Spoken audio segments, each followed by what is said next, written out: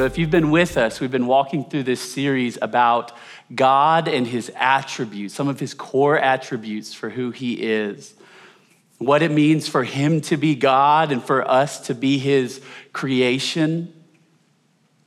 We kicked off a couple weeks ago talking about how God is eternal.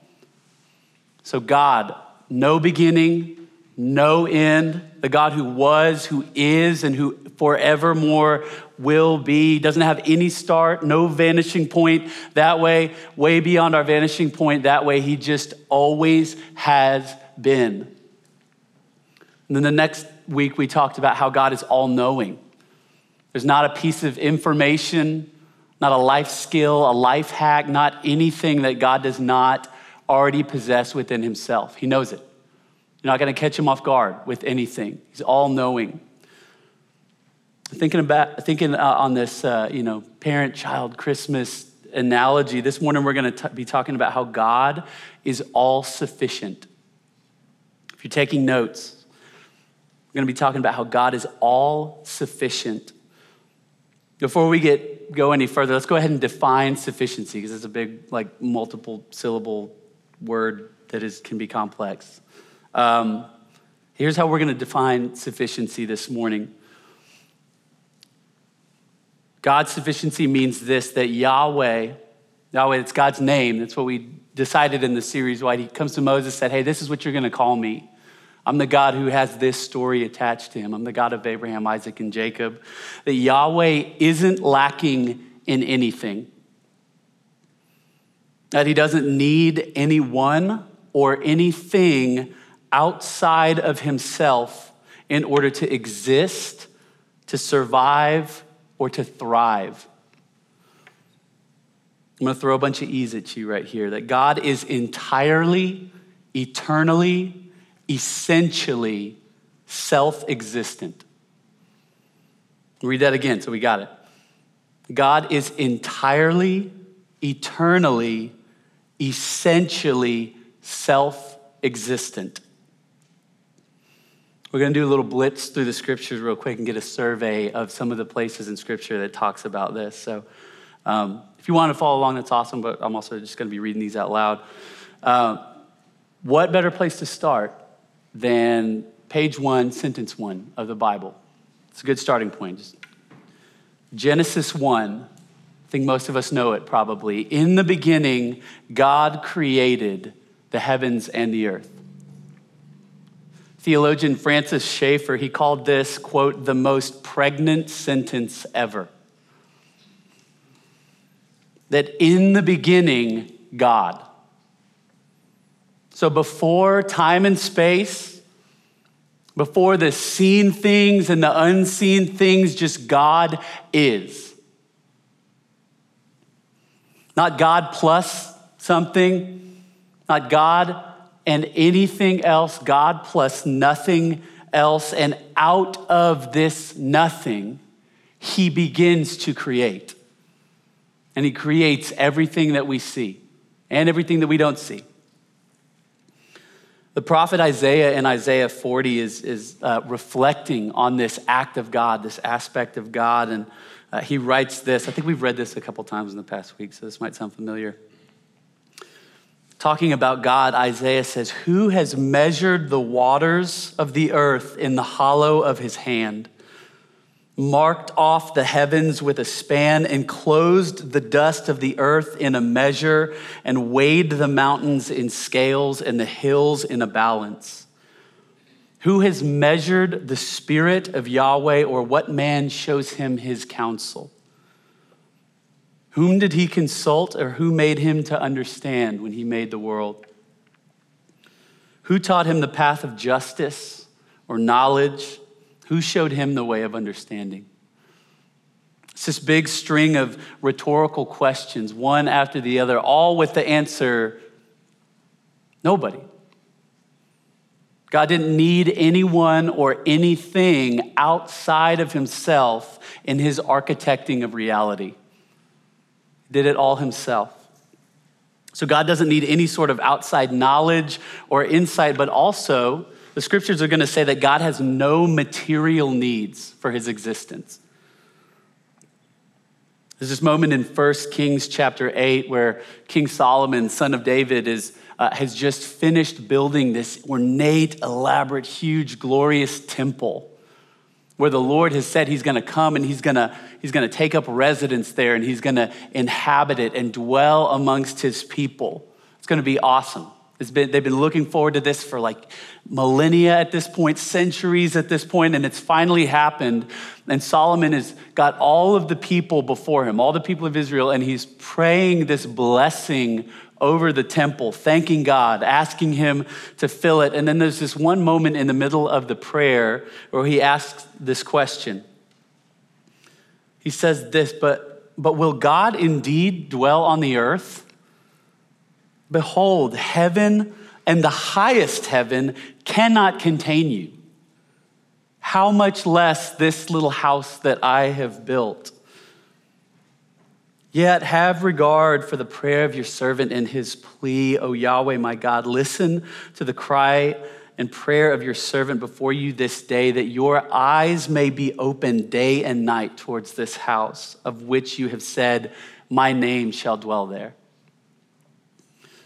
So Solomon knows, he's like, man, this is awesome. This is amazing that the highest, most high God is going to be dwelling here with us in our midst. Like, how does he want to do that? How can he do that? It's crazy. But then he goes, let's not be silly and think that he needs this. That this could even contain all that he is. Let's not be silly and think that. So God does this. He begins dwelling with his people in their midst in the temple. It's his desire. And one of the ways that he sets up for this to happen and happen with perpetuity is that his people are going to bring him sacrifice. It's part of the terms. Like if I'm going to dwell here and you're going to come before me and I'm going to bless you, the terms I'm laying out are you bring sacrifice and I receive it and we'll make this happen. So the people would bring to God from their flocks, from their herds, they would bring an animal or they would bring a drink offering. I got this big haul of wine this year. We're going to bring the first fruits of this wine. We're going to offer it to the Lord, or their grain, anything like that. They would bring it and offer it to the Lord. This was actually very, very, very common in the ancient world. It's how they worshiped. Most of their neighbors surrounding them would have done rituals that look very similar to this. Bring grain, bring an animal, sacrifice it before their deity. But one of the differences between Israel and the rest of the nations is that a lot of these nations thought that they were actually providing for their God in doing this. That, Baal, Ashtoreth, they're hungry, they need, they lack, so they've chosen us and we will then provide for their need. They will receive it. And as this kind of quid pro quo kind of a thing, we'll bring to you, you receive it and you bless us, whether with like good harvest or, victory on the battlefield or something like that. But that's the terms. And in Psalm 50, the Lord sees his people starting to think and behave like this. He sees them bringing their sacrifices and think, okay, we just got to check this box off, appease the Lord, meet his needs. We're going to do whatever the heck we want. He sees them starting to think like this, and he rebukes them like this in Psalm 50. He says, hear my people, and I will speak. O Israel, I will testify against you. I am God, your God. Not for your sacrifices do I rebuke you. Your burnt offerings are continually before me. I will not accept a bull from your house or goats from your fields, for every beast of the forest is mine. The cattle on 1,000 hills. I know all of the birds of the air, and all that moves in the field is mine. If I were hungry, I would not tell you. For the world and all of its fullness are mine. Do I eat the flesh of bulls or drink the blood of goats? No. Offer to me a sacrifice of thanksgiving. Perform your vows to the Most High. Call upon me in the day of trouble. I will deliver you and you will glorify me. I don't need you. I don't need you. You need me, and I will give. Moving into the New Testament, Paul is in front of the Greeks in Athens, and he's been tasked with bringing the gospel to them and trying to convince some. And so he's there, and he's surrounded in this area called the Areopagus by all of the Greek temples to their various gods. Ritual sacrifice, it was this whole deal. It was part of their culture. Talking with the Greeks about Jesus, he says this: the God who made the world and everything in it, being king of heaven and earth, does not live in temples made by man, nor is he served by human hands as though he needed anything, since he himself gives to all mankind life and breath and everything. Paul in Colossians continues. He's talking about Jesus and who he is as the creator. It says, he is the image of the invisible God, firstborn of all creation. For by him all things were created, heaven and on earth, visible and invisible, whether thrones or dominions or rulers or authorities, all things were created through him and for him. And he is before all things, and get this, in him all things hold together. So every molecule, every atom, every Newtonian and quantum law that makes up our fabric of reality and the unseen world, all of it, he is dependent on none of it. And all of it is rather held in its being by his will. The scripture teaches that God is completely self-existent and self-sufficient in his being. So that's what we're talking about this morning. No big deal, right? This is super like big picture stuff, real philosophical, real macro, and kind of worshipful to dwell on. Like, oh my gosh, like that's God. Like, holy cow. Like to think about God not only existing forever that way and forever that way, but also doing so in a way where he needs nothing. Complete self-sufficiency. It's like we can't even wrap our brains around it. But why does it matter to us? Like it's a cool exercise to think about, and it kind of stirs us up and inspires us. But when the Bible highlights this aspect of God's character, it's typically not just to inspire worship and, oh my gosh, awe in the creation like us. It's usually most often to remind us something about ourselves that we aren't really apt to dwell that much on. And we certainly aren't apt to celebrate it or really lean into it. And that's the fact that you and I are completely, utterly, unchangeably contingent. The opposite of this. We are not sufficient. We are need-based beings. Everything that you and I do involves trying to meet a need that is outside myself. How many of you guys have heard of the rule of three when it comes to survival scenarios? Anybody? Rule of three. Got somebody over there who's heard of it. Okay, so this is actually super helpful if you haven't heard of this, because this could literally save your life. Write this down if you don't mind. The rule of three with human survival. This is true of most human beings, that the average human being can go 3 minutes without air, 3 hours without shelter in an extreme scenario, like extreme cold or extreme heat, 3 days without water or sleep. After 3 days of not sleeping, delirium starts to set in and you'll lose it. You're gone. And then 3 weeks without food. 3 minutes. That's all you got. If you're in one of those situations, you got 3 minutes, 3 hours, 3 days, or 3 weeks. So just follow that in your back pocket if you find yourself in that scenario. There's definitely some David Blaine kind of freak shows that doesn't really apply to, but in general, it is true of most human beings. 3 minutes, 3 hours, 3 days, 3 weeks.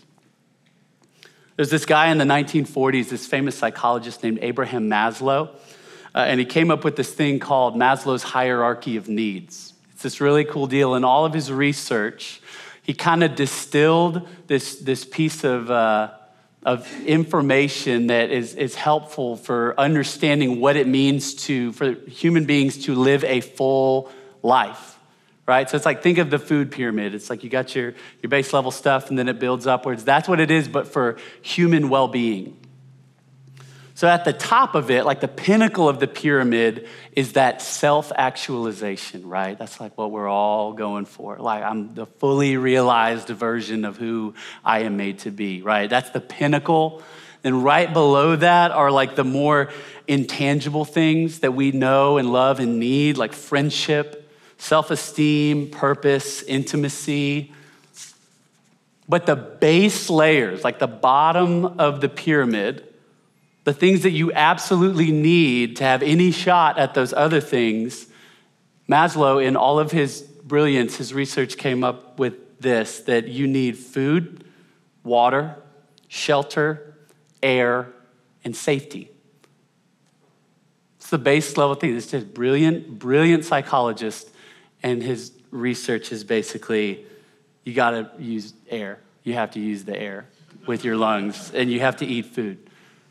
But it's true, right? If I don't have any of those things, I have no shot of deep friendship and good community and good self-esteem if I'm worrying about, I don't know what I'm gonna eat today. I don't know if I can breathe. Like, those are the base level needs, and yours and my whole reality every day, whether or not we're super aware of it, is centered on making sure that these needs are met or continue to stay met. It's kind of, on one level, it's kind of obvious, right? Like, you guys are probably not looking at me going like, I really learned something today. To be human is to need. Yeah, like duh, of course. But if you think about it, like neediness, dependence, non-self-sufficiency, those aren't really states of being that we like prize or celebrate, are they? No, there's something to be gotten through. We tend to celebrate when people are seemingly self-supplying, like as self-supplying as possible, right? Like, I feel good about myself the more that I can go, no, I'm good. No, my brother, he's a needy person, but me, I'm good. I've got the job, I've got the thing, I'm pretty self-reliant, and that's something that we kind of hang our hat on. I believe that the scripture teaches that God's all-sufficiency and our complete need are actually his perfect design, and they fit perfectly together.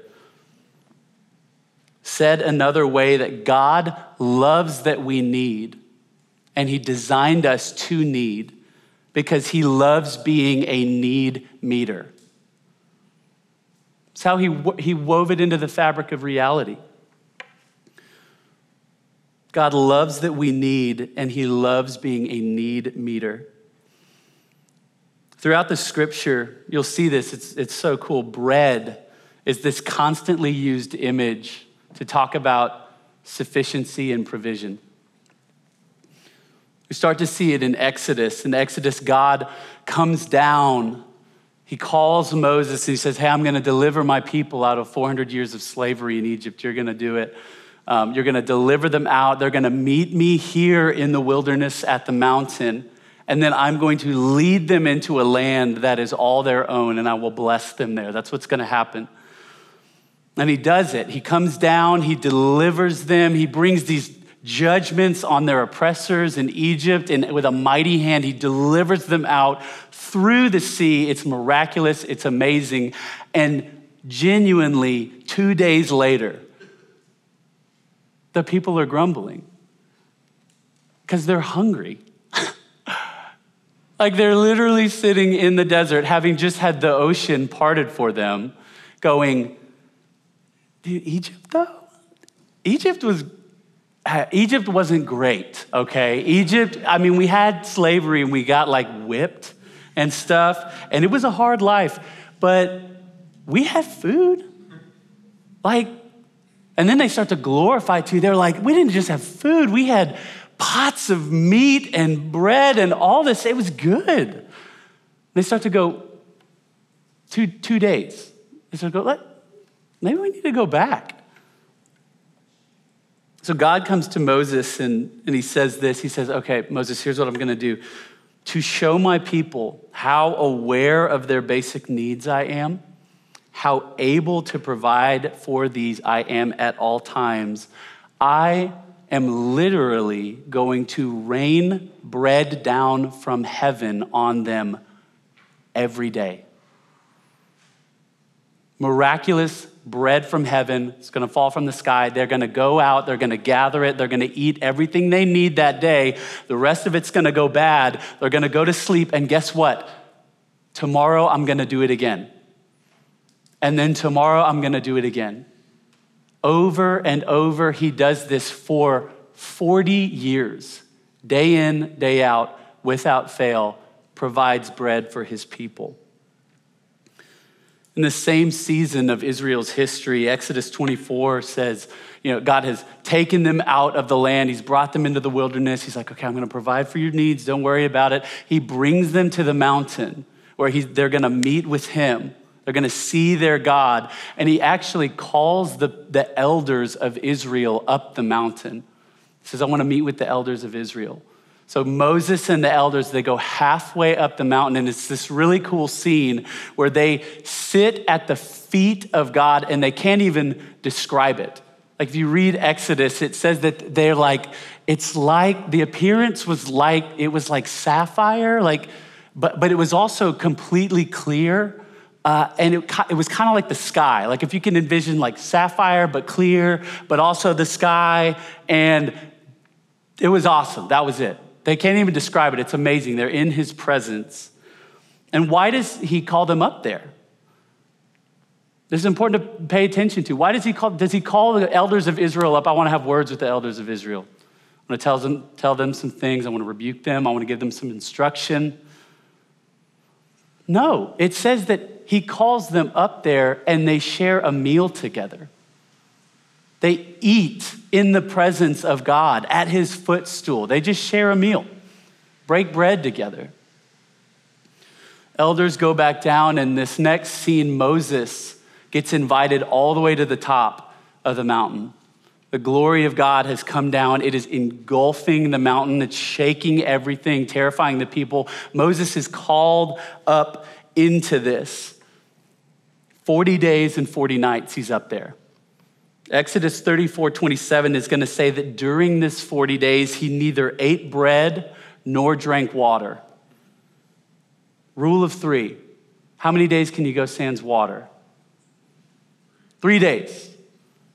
So it begs the question, how is he doing up there? How did he do that?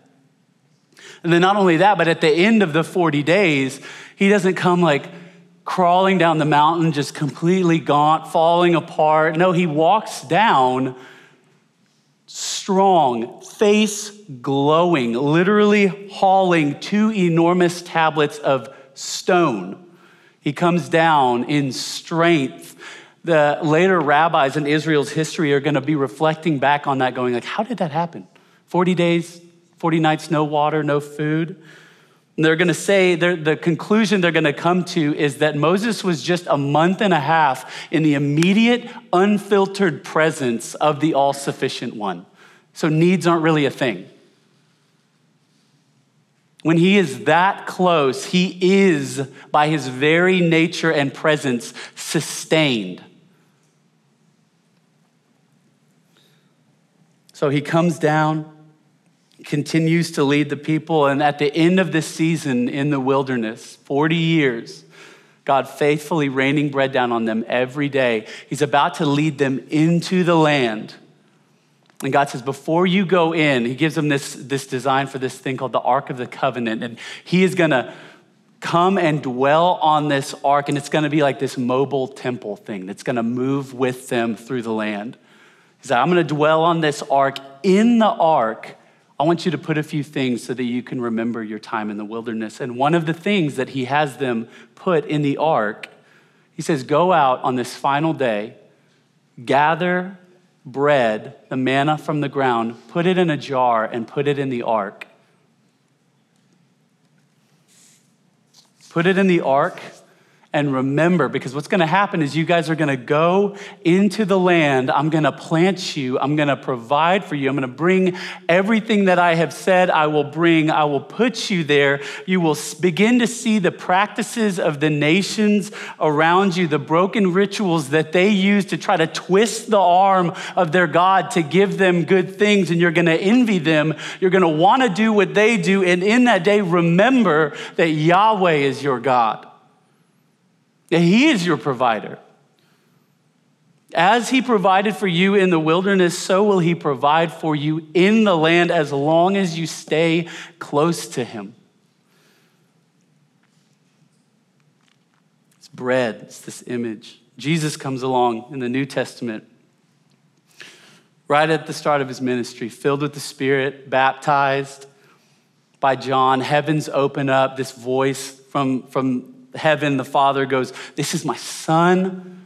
This is the beloved. I am well pleased with him." And he's filled with the Spirit. And then it says that immediately after this, the Spirit that was just given him drives him out where? To the wilderness. He's driven out into the wilderness to fast, to pray, to be tested. And lo and behold, what does his first test have to do with? Bread. The enemy comes to him. In the same way, he goes, "Beloved Son of God?" Like, the beloved one. Like, surely if you were the beloved of God, you wouldn't be hungering like this. Is that how God treats his chosen? To let them hunger? And beyond that, you know that you have it within you to just take these rocks and turn it into bread. Provide for yourself. Just be done with it. Jesus comes back. He quotes Deuteronomy 8. It says, "Satan, no."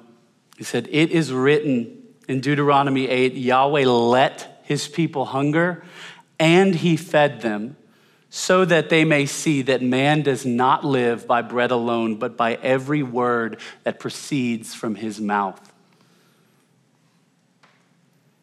Said another way, Jesus is like, "Hey, look, I am hungry, but there is something more fundamental to my existence and my mission right now than food, and that's my Father.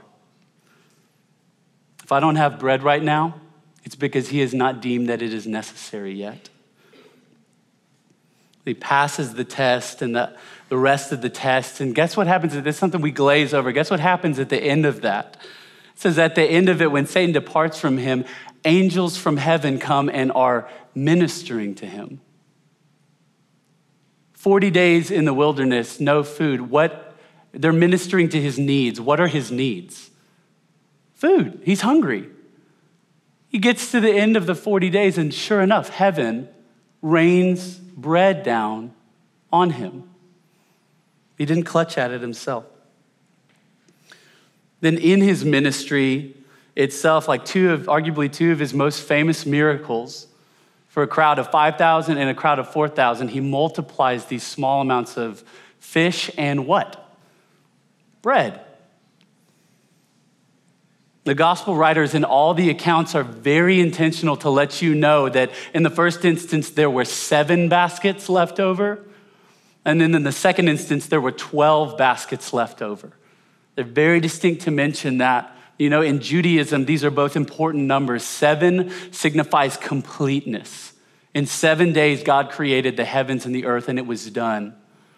And 12, there's 12 tribes of Israel. Every single tribe accounted for. They are provided for. They have an overabundance in complete measure. The gospel authors are so importantly note that. And then in Matthew 16, right after this, Jesus is hanging out with his disciples, teaching them just like he always does. And he's speaking in a metaphor. He does that a lot. He's talking in a metaphor, and he goes, "Hey, look, the Pharisees and the Sadducees, they teach a lot, but beware of the leaven of the Pharisees and the Sadducees."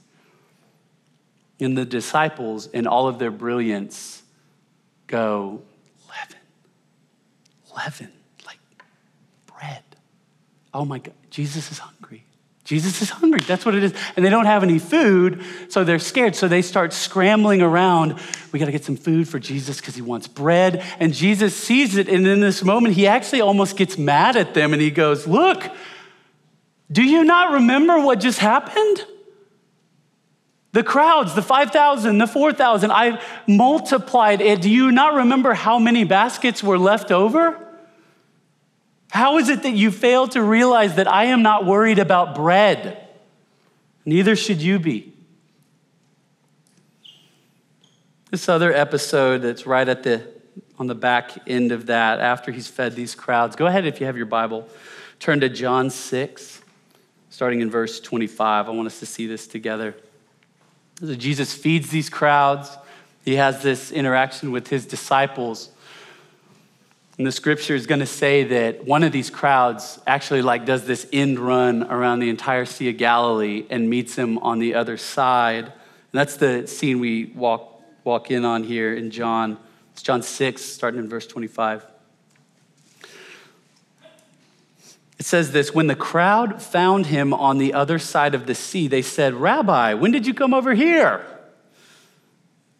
Jesus answered them, truly, truly, I say to you, you are seeking me not because you saw signs, but because you ate your fill of the loaves. Do not work for the food that perishes. Work for the food that endures to eternal life, which the Son of Man will give to you. For on him God the Father has set his seal. And these crowds, they said to him, okay, these works, what must we be doing to be doing the work of God? Jesus answers them, this is the work of God, that you believe in him whom he has sent. So they said to him, this is where they get super cheeky. Okay, what sign do you do that we may see and believe you? You just ignore the fact that he just fed 5,000 people. Just get that out of there. What work do you do that we may see and believe? But then they actually kind of tip their hand at what they're actually there for. They say, what work do you perform? Oh, I've got a good idea. So our fathers, they ate manna in the wilderness. As it is written, he gave them bread from heaven to eat. So the bread, the bread thing, why don't we do that again? If you do that, maybe round two, maybe first time's a fluke. Second time you do it again, maybe we'll believe. Do the bread thing. Jesus said to them, truly, truly, I say to you, it was not Moses who gave you the bread from heaven, but my Father gives you the true bread from heaven. The bread of God is he who comes down from heaven and gives life to the world. They said to him, sir, give us this bread always. And Jesus not pulling any punches anymore. I am the bread of life. Whoever comes to me shall not hunger. Whoever believes in me shall never thirst.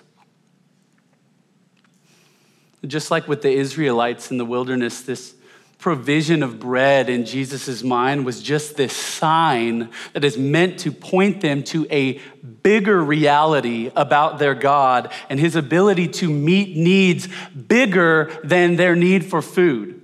As present and as strong as that seems right now, you have bigger needs than that. And this is a sign that I am here to meet those.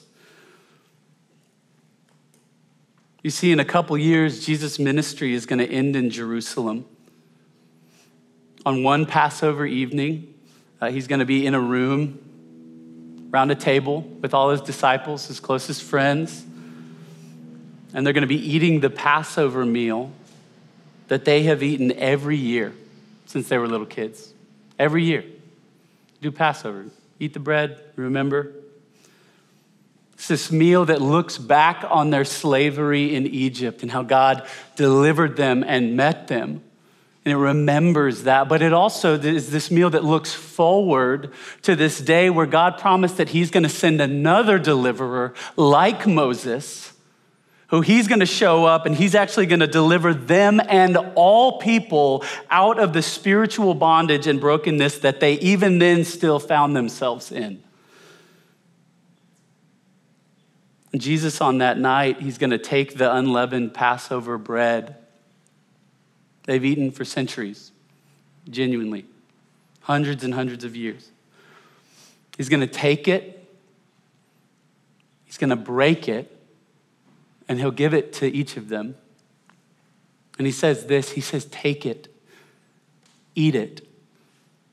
This bread, this sustenance, this provision, this is my body.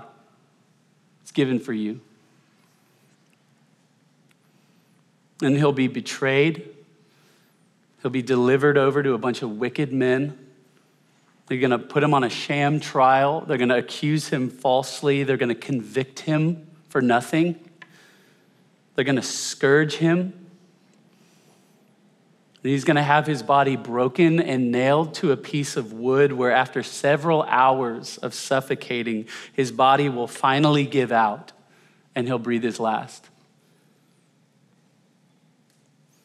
Truly, truly, I say to you, my Father gives you the true bread from heaven. The bread of God is he who comes down from heaven and gives life to the world. Humans, man, we're these just need-based creatures. We just show up on the scene just needing all of these things, like tangible and intangible. It's like these gas tanks. Like I didn't ask this morning to wake up and be hungry. It just happened. We show up on the scene and we have all these desires, and as we go through our lives, it's like a car, right? We've got the gas tank on full, and as we go, as we expend ourselves, that starts to go down more towards empty. And just like my car, my actual car, as that gauge starts to lean more towards empty, there's a lot of different liquids that I can choose to cram in that engine to get that gauge to read full. It doesn't know what I'm putting in there. It's just a pressure sensor back there. It doesn't know if that's gas or if that's water, apple juice, Jell-O. It doesn't know. You can put whatever in there and that thing will say full, but there's one substance that will make that read full and will actually make my car move. We do this with our lives. There's a lot that I can cram into my life to make that gauge look like it's full. A lot of it's really good stuff. More money, better diet, better job, good relationship, better community group. There's a lot of things aching within me that say I need to be filled, that I can take and grab and cram in there. And a lot of them are good, but all of them are peripheral.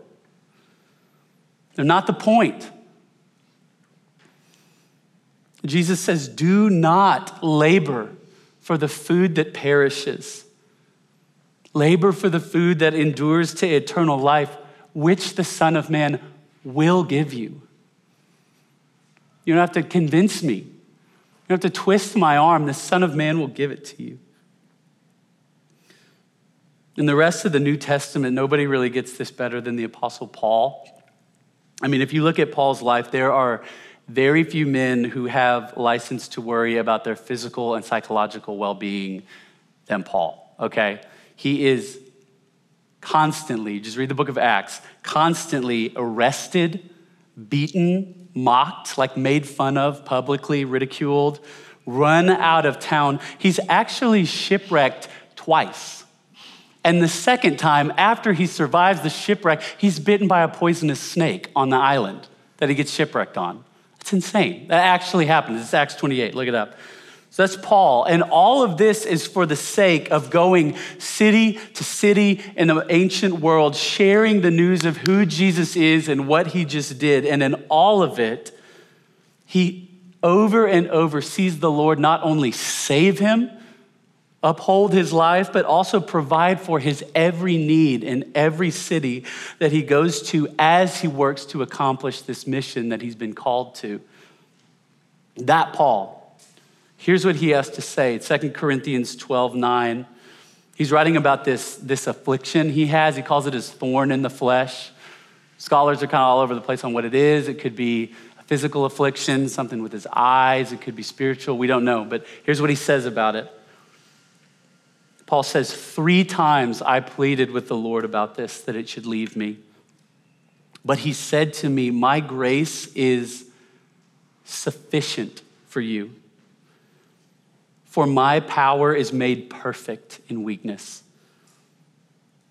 Therefore, I'll boast all the more gladly of my weaknesses, so that the power of Messiah Jesus may rest on me. For the sake of Messiah, then, I am content with weaknesses, insults, hardships, persecutions, and calamities. For when I am weak, then I'm strong.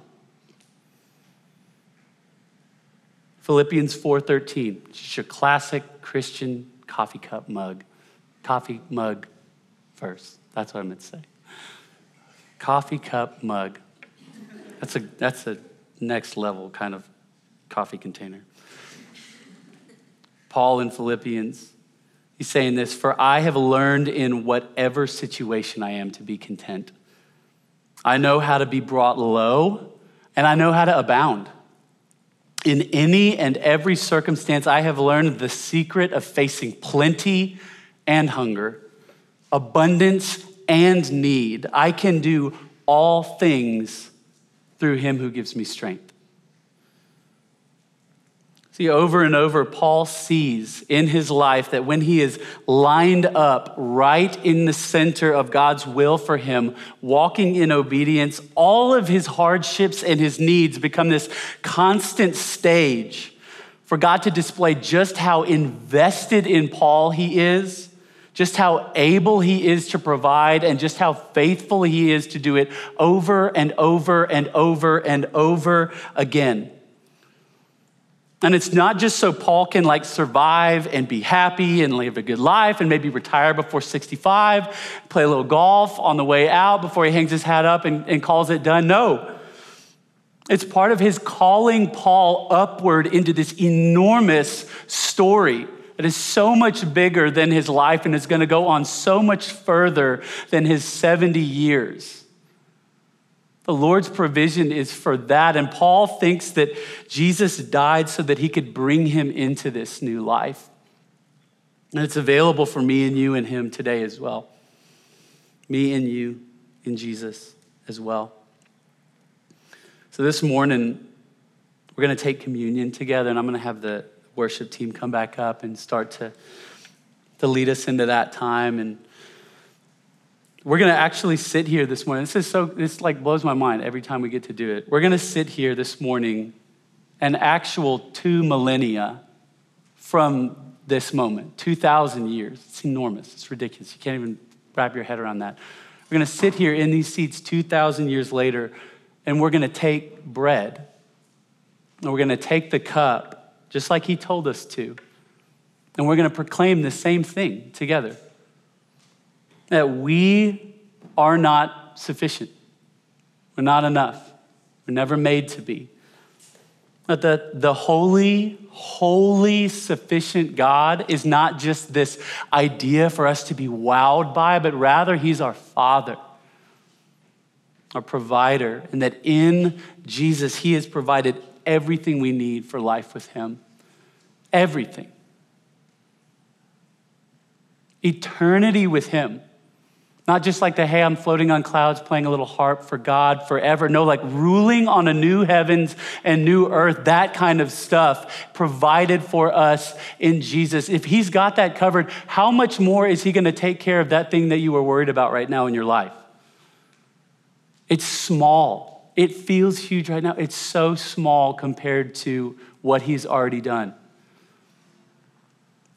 Seek first the kingdom, everything else added. You'll see it. You'll see it added in time. We're going to dwell on that this morning, and that's what we're celebrating together as we take the bread and the cup. Admittedly, the bread back then was probably so much better than the bread that you're going to eat this morning. It's this thin little wafer thing, and I don't know if you can even call it bread, but the idea is the same. We celebrate, we take it together, and we remember. In Jesus, we have everything we need. So I'm going to pray.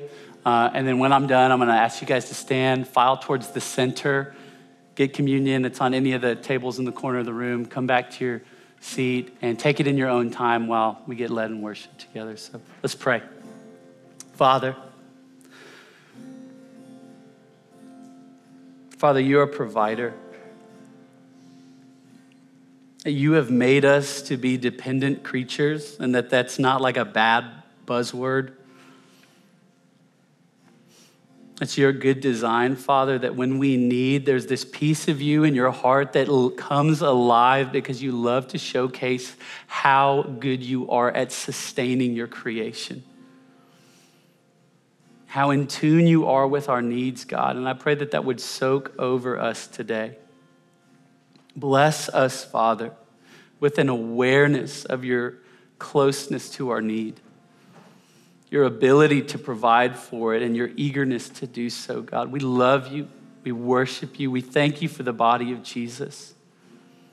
That you give us true bread from heaven, bread that doesn't spoil, bread that endures to eternal life. I pray that we would worship him this morning as we take this together. We love you.